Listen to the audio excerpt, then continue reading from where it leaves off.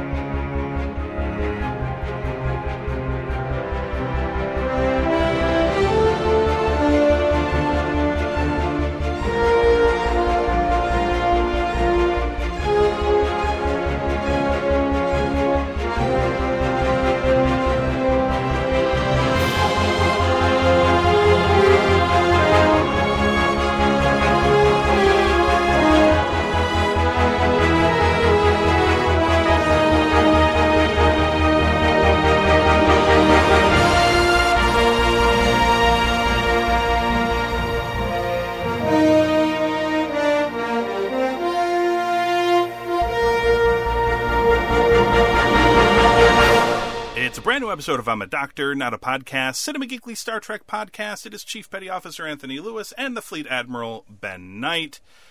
Ben, no Aurora this week. We tried really hard to keep this crew together, but just sometimes... She's stuck in the transporter pattern buffer at the moment. I've been trying to get her happens. out, but yeah.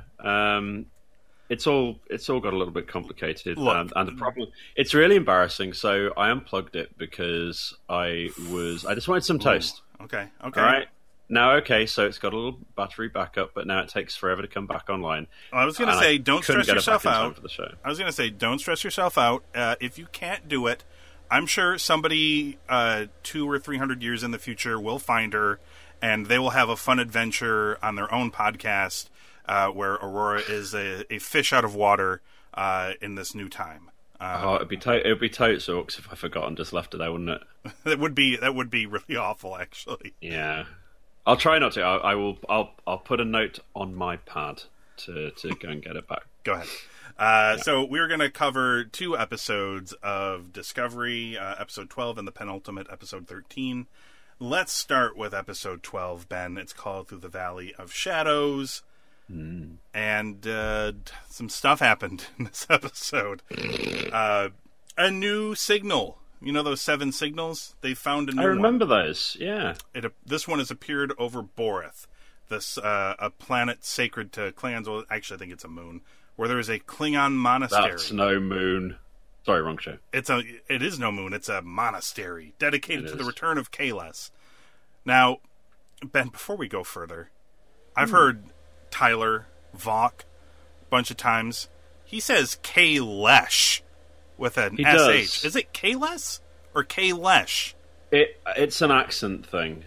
Only the super duper alien-y looking Klingons say it like that, but the normal rigid headed, long haired Klingons don't say it like that. This is I don't know. I think this is a move into a thing for Star Trek because, of course, you say words differently from the way I say them, and we're from the same planet, so that is true. That is very true.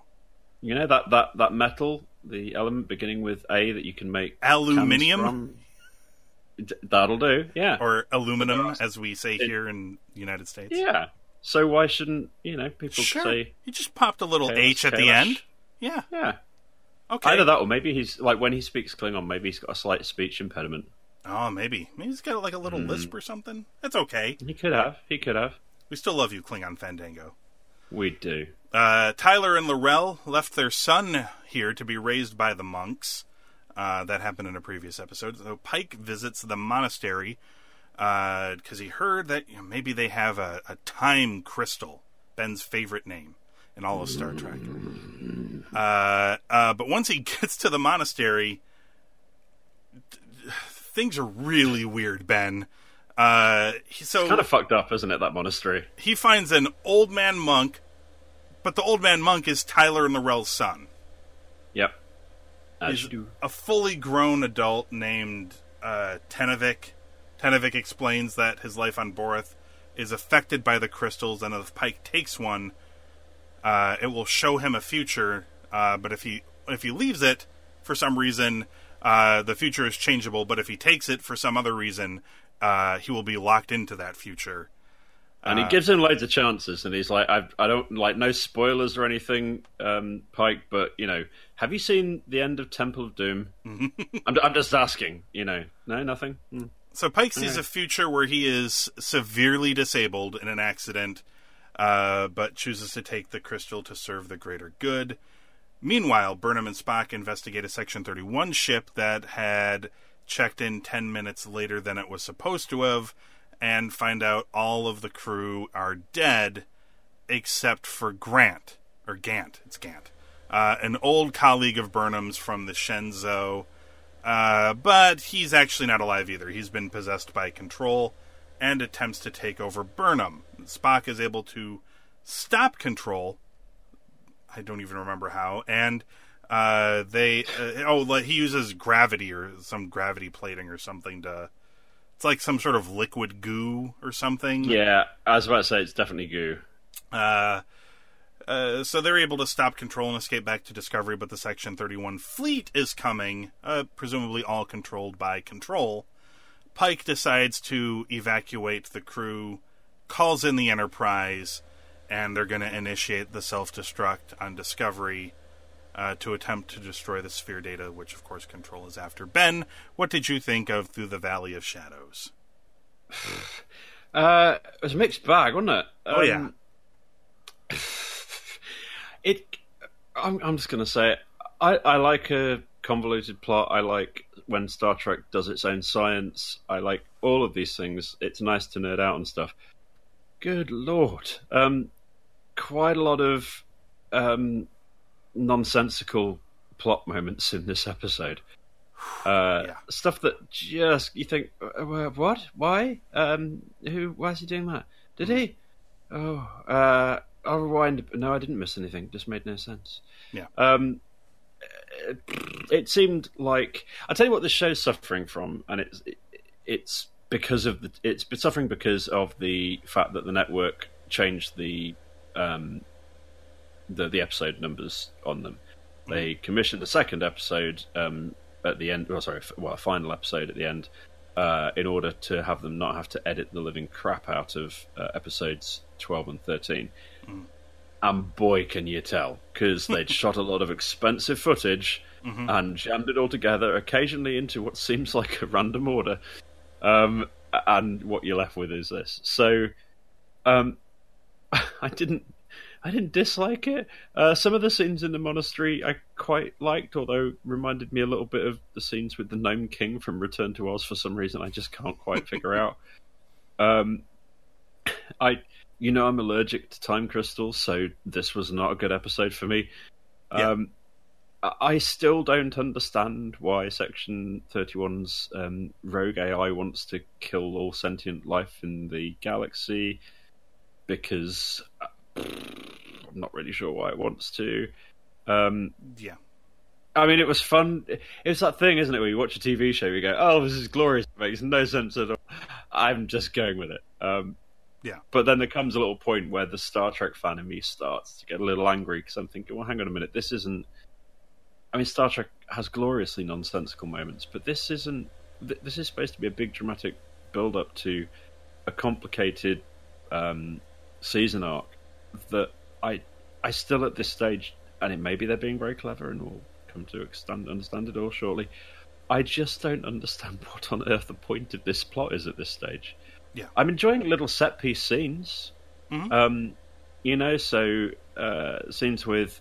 I quite like Control. I quite like the sinister, two incarnations of Control you see in this episode. I quite like Burnham's performance. There's a lot of Spock in this episode. I'm now pretty much entirely accepting of Spock, which is no bad thing.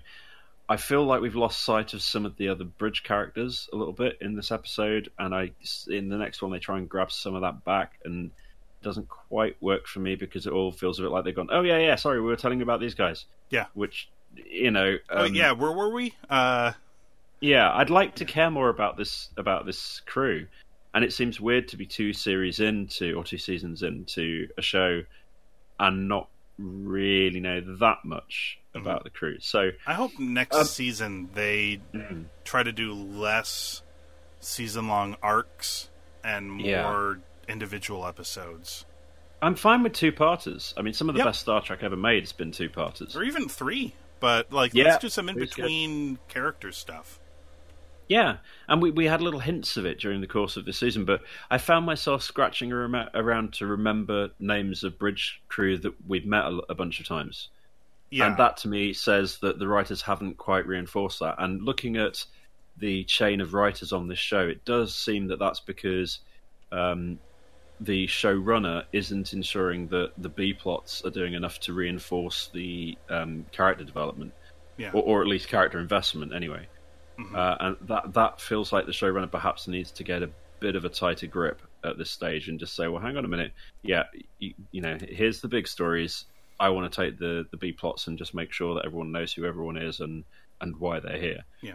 So I liked it. Visually, this episode, incidentally, was stunning, although the visual moment of the season comes from me in the next episode. It was good fun. It felt and looked beautiful, but I just found myself checking my phone. We do this test, don't we, occasionally on Who Made Who, of was this an episode where I picked up my phone a bunch of times just to kind of read Twitter or whatever. Yeah, this one was, and it shouldn't have been, and I don't really understand what went wrong for me for this. So last week, or I shouldn't say last week because we skipped a week, but on the last episode we're in timeless podcast land as well. Yeah, 20 minutes ago. On the last episode of the podcast, I made no bones about how I just wasn't liking where this was going in Perpetual Infinity. I believe I said something along the lines of, I just don't like this shit, I think, quote unquote. Yeah, that sounds about right. You guys had some fun at my expense. But you know what? And nobody was more stunned than me that I was not into it, because I was kind of into this show up until that point. It continued for me in episode 12 here. I liked one thing in this episode, Ben, and it was that they refabricated it a little bit, but they basically put Pike in his shitty wheelchair with the beeps. Yeah, I thought that was actually a really good job. I thought it looked excellent, and I'm like, oh my god, it's the wheelchair! I can't believe they put it in here, and they sure did. And he was horrified. Pike was, to see the kind of shoddy medical equipment he will be subjected to in the future. Stunned by this. Maybe he was stunned by this is what Starfleet medical insurance will get you, though. Yeah, maybe he was stunned by his melting face, but I'd like to think it was like he just couldn't believe it, the wheelchair that they put him in. It's ridiculous. He's going to be. It is pretty poor. Yeah, it's a pretty poor wheelchair, but it looks like a bath chair. Those things that are advertised really late at night on QVC. It's like a sauna. Yeah, it's like a personal sauna or something. Yeah. I don't know. That's it. I didn't really care for anything else in this episode. They got to the monastery because I'm like, okay, Borth. I know Borth. I saw that episode of TNG where Worf goes there and he sees a vision of Kahless / Kalish. And it's, a fake Kahless, and it's these people are desperate to try to bring the Klingon people back together, so they fabricated essentially a deity. It was a very interesting episode, talking about faith and things like that. They go here, and Voq goes out of his way to be like, yeah, it's a Klingon monastery dedicated to, the return of Kahless. Yeah. Well, when they get there, they're like, actually, no, we maybe do that, but really, we have a bunch of time crystals and time moves differently here, and I was a baby, a few months ago, and they brought me here, but now I'm an old man. I was like, this whole thing happened. What is happening? And how come it's not that in TNG? Did all of their time crystals go away? Does time not move differently there now? What? Or maybe... maybe, Ben, time does move faster there, and they just didn't tell us, and that old man that brought Kahless back to life was really Worf's son, but they just didn't tell us that. Although I highly doubt it. I feel like they just combined a thing that they wanted to do in this story with a name that people would recognize, and that's I did look up the point about the pronunciation. Oh, did you? Okay. And members of House Cole are they have a slightly different accent. Well, there you go, everybody. They put more emphasis. It's designed so they put more emphasis on the guttural sounds. Where was I reading? I've now lost the bit I was reading. But yeah, it is recognised in the Klingon dictionary as having different pronunciations according to different accents and dialects. Well, that is far more interesting than Time Crystal Boreth. So, well, apparently, members of House Tukuvna speak with very precise enunciation as well. So they're like proper British people. Members of House Mackay have very distinct pronunciation of fully enunciated. It's the House of Mackay who say Kahless. Ah, okay. Yeah. I wonder if that's a hint because Voq was son of none. So, but that's only because of his abandonment. I wonder if his parents were Mokai. Yeah, must be. Yeah. Oh, there we go. Maybe we've in this muddle of nonsense. We have stumbled across a piece of information far more interesting than what happened in this episode. Yeah, like the B plot with Burnham and Spock. Or although I don't know, maybe the Pike stuff was the B plot. This felt like two B plots in one episode. This just was. That's what I mean about the editing, though. Is it feels like this is a lot of stuff that perhaps would not have made it into this season if it had been its original length. A lot of this would have been trimmed out, I think. Well, they needed a time crystal because they got to try to find a way to get this sphere data out of the present time or whatever. But so I understand that, but this just didn't do it for me. I mean, Shift Delete seems like a way forward. What did you think of, Ben? What would you give this episode if you have, unless you have any other thoughts on it? No, I guess something like it's probably about a 3.5 for me. Maybe a 3.25 actually. I think it gave the last episode a 2.5. Yeah, you hammered last week's. Yeah, same. Or whatever week it was that people listened. Yes. Yeah. Same 2.5 for this week. Mm-hmm.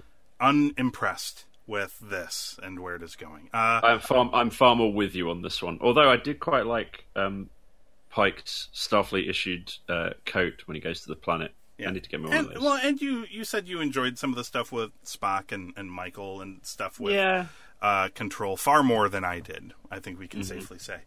Okay, so before we talk about the next episode, we have a new but also old sponsor. Is it these people who do mattresses? No, cool. It's not. We don't have We don't have Purple Mattress as a sponsor. Is it Audible? No, it's our old friends at ThinkGeek, Ben. Oh, yay! We're back with ThinkGeek game. It was fun. I haven't done any prep for this, so I'm not going to do one now. No, that's okay. But I do have a ThinkGeek Star Trek inspired item. This week, I'm looking at the Star Trek Next Generation corridor door cover. Just basically like a big laminate thing you put on your door to make it look like the corridor of the TNG Enterprise is just outside of your wall. Which I won't lie, I drink, so that would probably end up with head injuries. Let me tell you something, folks. I think, and right now it's currently on sale for $19.99 American. I would want this in my room. Mainly to give myself the illusion that outside of the walls is some mystical, magical, action-packed adventure awaiting, instead of the actual answer, which is the dull, boring, drab Michigan. I would say pick this up and momentarily trick yourself that you're not leading a boring, work-filled, tiresome day. Instead, momentarily trick yourself into thinking that you're on a giant space adventure. cinemageekly.com/trek, Ben and listeners, will take you to ThinkGeek, specifically to all of their wonderful Star Trek merchandise. You pick that up, You get something awesome, we get something in return. Everybody wins. I didn't get a chance to write that down. What was that address again? cinemageekly.com/Trek.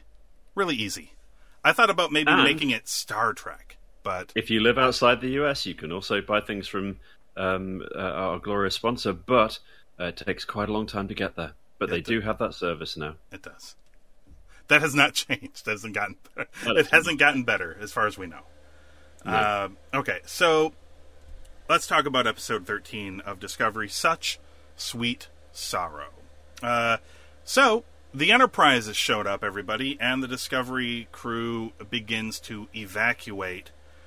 But the Sphere Data takes over control of Discovery's systems to preserve itself. Self-destruct, photon torpedoes, none of this stuff damages Discovery, let alone destroys it. With Control Leland soon to arrive with superior forces, Michael realizes the only hope of destroying the Sphere Data is for her to take it into the future using the power of the time crystal, but it means a one-way trip. End of part 1 of a 2-parter, Ben. Really not a lot else happened in this episode. That is true. But, much to my surprise, I enjoyed it much more than the last 2 episodes. So what did you think of Such Sweet Sorrow? Let's just get it out there. Let's talk about the Bridge of the Enterprise. Mm-hmm. They showed it to us. They did. And I'm going to say they nailed it. Mm-hmm. And I was not expecting that. No. Okay, so we've obviously seen the mapping on the outside of the Enterprise model before. In fact, going back as far as the end of season 1, technically. Yeah. And so obviously that's had a slight tweak. I think I've always felt it's been a fairly sympathetic tweak that it's had, and that's nice. The bridge, obviously, you can't go back to Jellybean Bridge entirely. No. Although they do have panels of those on the main bridge. They do. Yeah. They do. And again, they've been given just enough of a tweak to make you think, yeah, all right.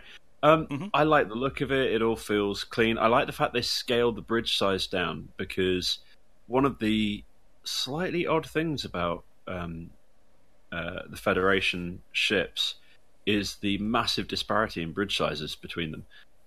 Yeah.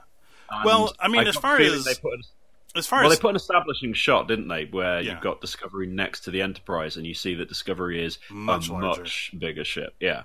So it makes sense in that regard. But so bridges are to scale with the ship, which is fine. Yeah. But this is actually a bigger bridge than the actual TOS bridge is. But, it is. Yeah. So if you're looking, it's not like disproportionately huge. It's not. You know, it feels more like if you're an original series fan who never really got into anything thereafter, and you come to Discovery, which is an odd route for you. It feels like the size of the set they would have made had they had the budget for it.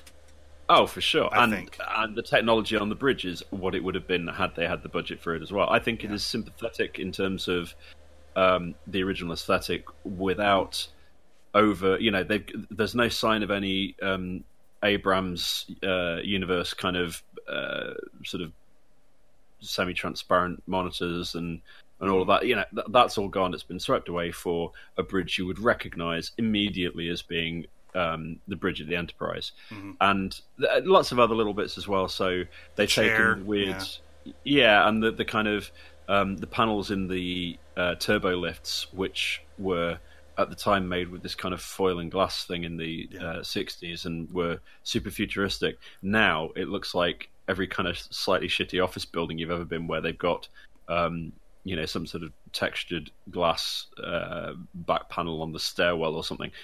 So it all makes sense the way they've done that bridge. The uniforms have been given a slight tweak as well, and but they look again good. They look fantastic.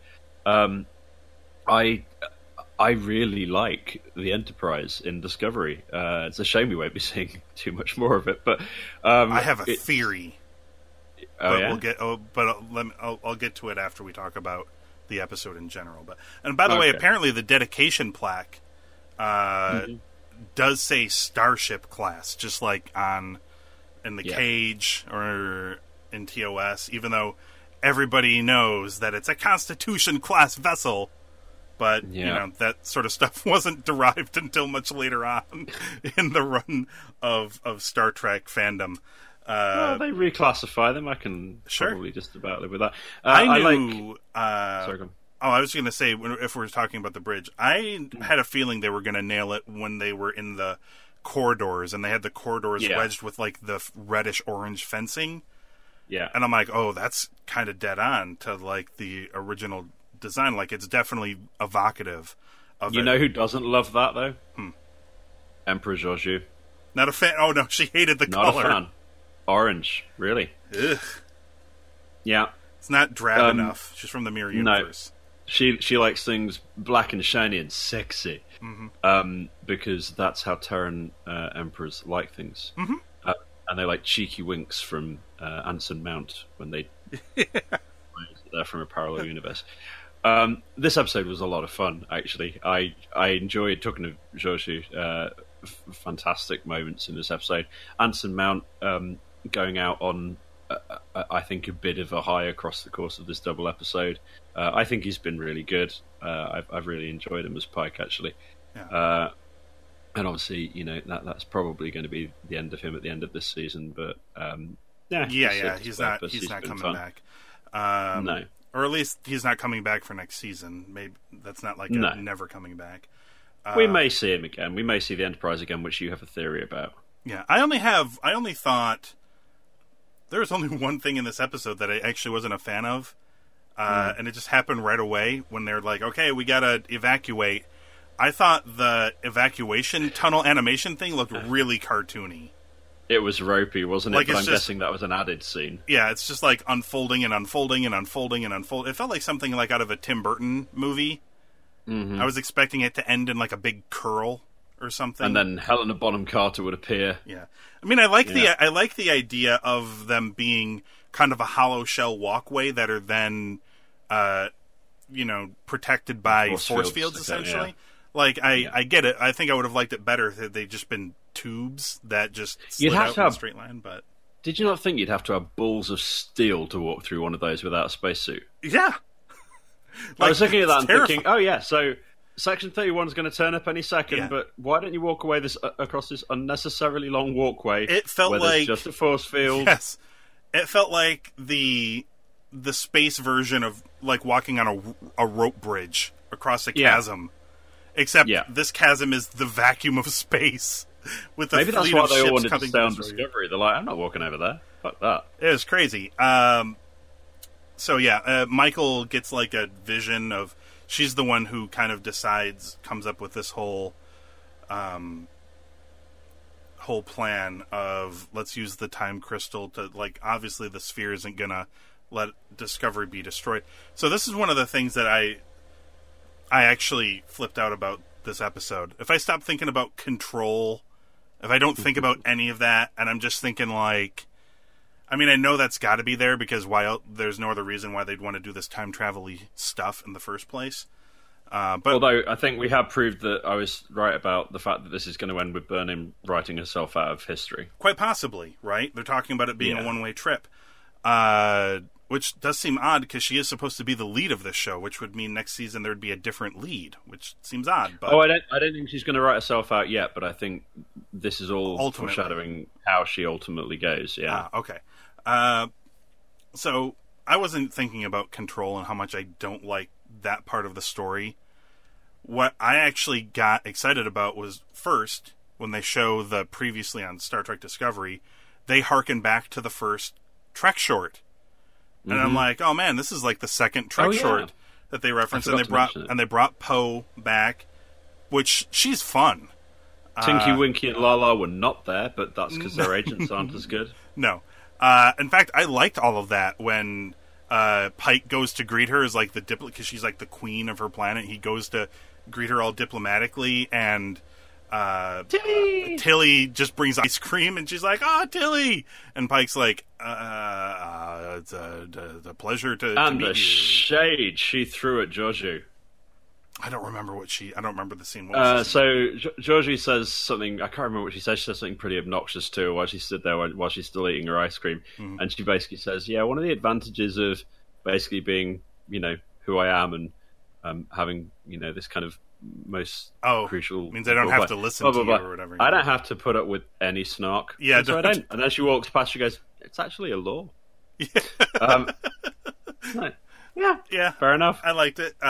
She was a lot of fun. But furthermore, when all this stuff happens, when it becomes obvious that the sphere will not allow itself to be destroyed, Burnham's like, okay, we know that my signature was still found with the Red Angel time suit thingy. Somewhere Hugh was going, "Ha! Told you." After I gave him some shit a few episodes ago. Yes. So we know this. So we don't know why I'm leaving these 7 signals yet, but we know that I must be doing it, and I don't have a Red Angel suit or anything. Are they trying to build one? I don't remember. I think they are. They're trying to build a suit. Yes, they are. And her idea is, I'm just going to take the ship with me. We'll abandon the ship, and we'll take it with me. And I'm like, oh my god, they're tying in to that Star Trek short that I didn't think they could possibly tie into anything. But she's not the person who's on that ship in the future. It makes perfect sense that with the sphere data, that the computer on the ship would eventually become sentient. As we learn about in that, and would start playing old movies. Yeah. Well, it'll be very lonely, so it doesn't have much else to do except watch movies, which is what I would do if I was left alone in such a manner. But that makes some sense, and also this sort of formed this theory that I had, because they talked about, there was a lot talking about the Enterprise set. And they wanted to make it very clear that this is not a redress of any previous sets. This was a brand new set they built on a different soundstage, and I'm like, just for this? Mm-hmm. And I'm like, okay, so maybe, what if she drags Discovery, it's gone. She drags it into the future to keep it away from Control, and that's it. No more Discovery. But what if they maybe take an old Constitution class and rechristen that Discovery, and the show now takes place on a Constitution class ship? They reuse the bridge that they've just built. It's a gorgeous looking bridge. It is. It seems like it could make sense, I think. I mean, why would you go to all that? I mean, I know you could make the argument that it's the Enterprise bridge, so we didn't want to just redress a set we already had. You could make the argument that, we hold the Enterprise bridge in such reverence that we needed to build it its own set. But that's also a lot of work to go through for, one... screw that. It's money and time, which is what really counts. A lot of money and time in a television show, right. In a movie, it's a different thing. But in a TV show, that's a lot of money and time for a couple of scenes in a couple of episodes. If they're going to use this as the set going forward and put the ship on a Constitution class or something akin to that, no, it's just a theory. But I quite like the theory, because I think that would force somehow in the writing us to get to know the crew a little better, actually. A little more cramped, a little smaller. And a little bit less magic wand kind of poof, and we've suddenly disappeared to a different part of the galaxy, because the only ship with spore drive capabilities is now gone. And although we don't like causing pollution by driving through the spore drive system, we're going to do it when we have to. So yeah, maybe. It would be a way to kind of wave your hand and kind of get rid of all of those things. So it's possible. I don't hate that as an idea. Yeah, so this was obviously just the first part of a 2-parter, but I like this a lot more. Maybe because there was just no Control stuff happening in it, and it didn't force me to think about any of that story. There was no weird time crystal stuff, other than the fact that the time crystal was in here. Now, there is a scene, right, where they are trying to, push the time crystal to do its thing faster, because it's going too slow. And, the irony. And they're like, okay, well, we can't open it. Of course, time is not moving fast enough for them.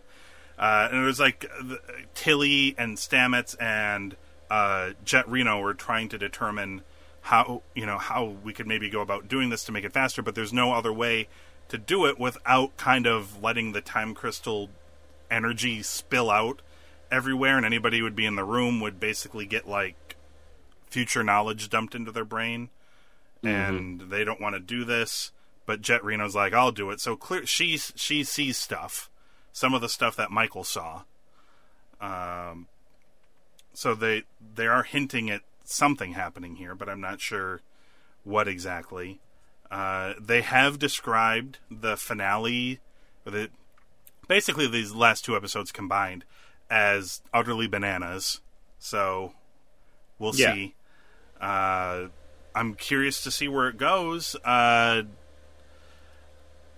did you make of the heartstrings moments? So we had the crew all stepping up, including some that we've never seen before. But everyone, but the big the goodbye to Captain Pike.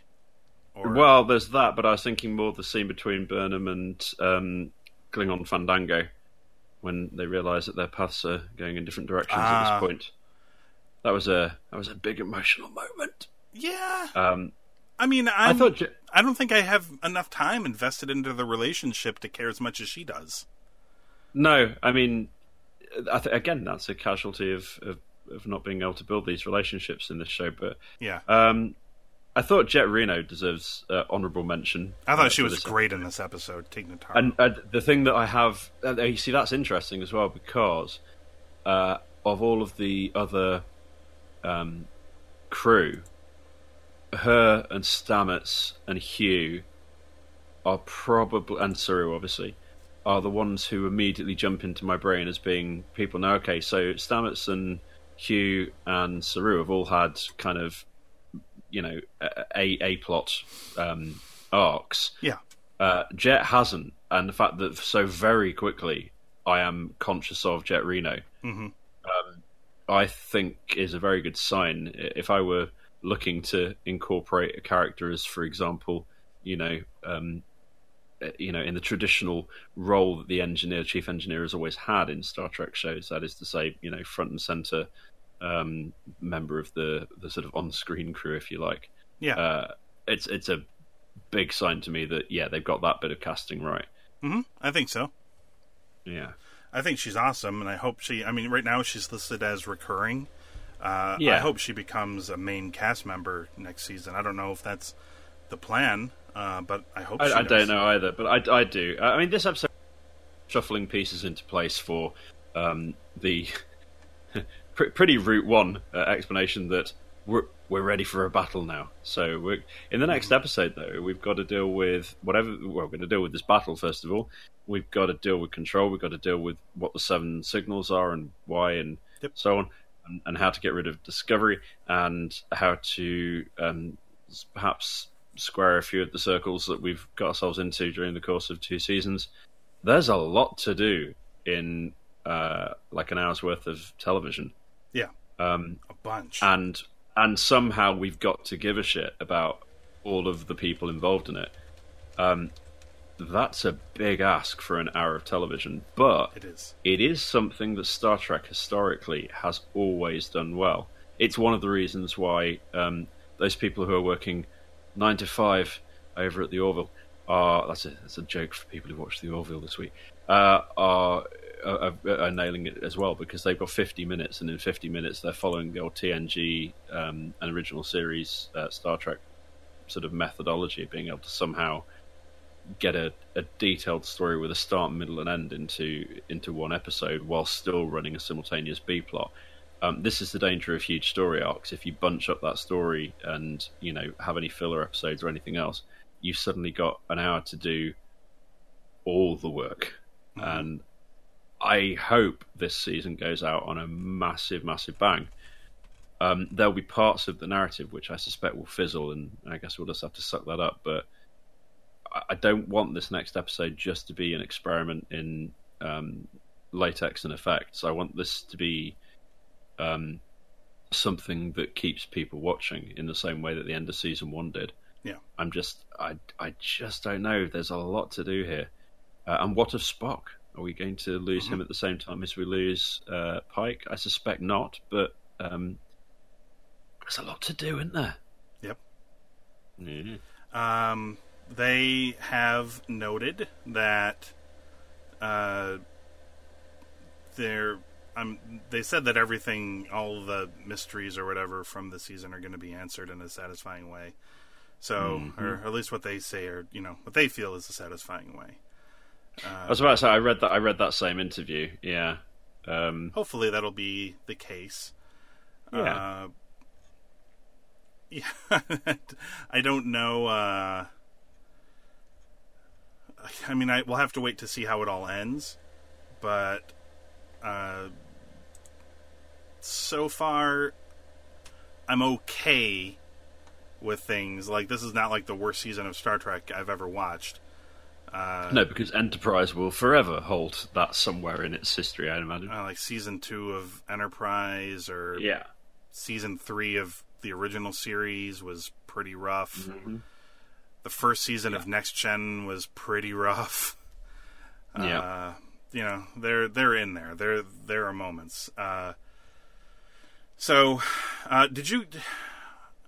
I was perusing over this interview. Did you give a score to? I didn't. I was about to say, as a fellow podcast producer, I recognise the sound of someone Googling. Yeah. I didn't give it a score yet. I would say, purely for its enjoyment factor, and it gets a big get-out-of-jail-free card for the aesthetic of the Enterprise bridge. Mm-hmm. It's going to scrape a 4. Okay. It deserves a 3 3/4. It's going to scrape a 4 from me, but this is... I'm giving them some slack as well from the fact that I know that this was not the way it was originally supposed to be aired. No, this was supposed to be one episode. Yeah, so they're getting a little bit of slack from me from that too. Well, it's a good thing I'm here to save the day, because I gave this one 3 3/4. There you go. A big improvement from the last 2 episodes. Okay, so now that we're done here, head on over to the website where you can check out the archives of the show, and you can find us on Apple Podcast, Google Play, and Stitcher. Just search for I'm a Doctor, Not a Podcast, and hit subscribe. Go watch the Orville as well. We haven't even talked about Orville. It's been a little bit. Nailing it. Orville's been great. This last episode of the Orville with the Dolly Parton references, I won't ruin it beyond that if you haven't seen it, folks. But also great. Oh, so good. So good. Yeah. And boy, have they taken that one episode with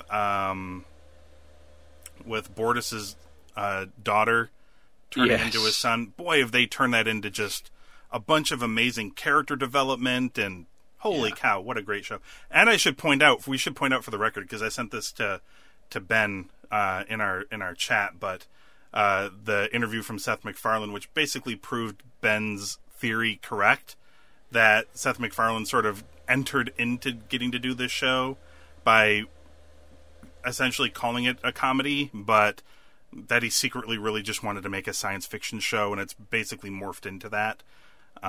It's got a couple of jokes, but they are much better weaved into the story than they were in the earlier episodes of season 1.